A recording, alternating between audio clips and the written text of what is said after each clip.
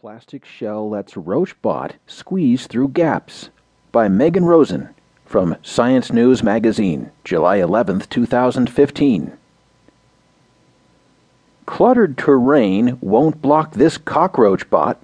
A sleek, rounded shell lets a six-legged robot scurry through tight spaces. Researchers from the University of California, Berkeley report online June 22nd in Bioinspiration and Biomimetics.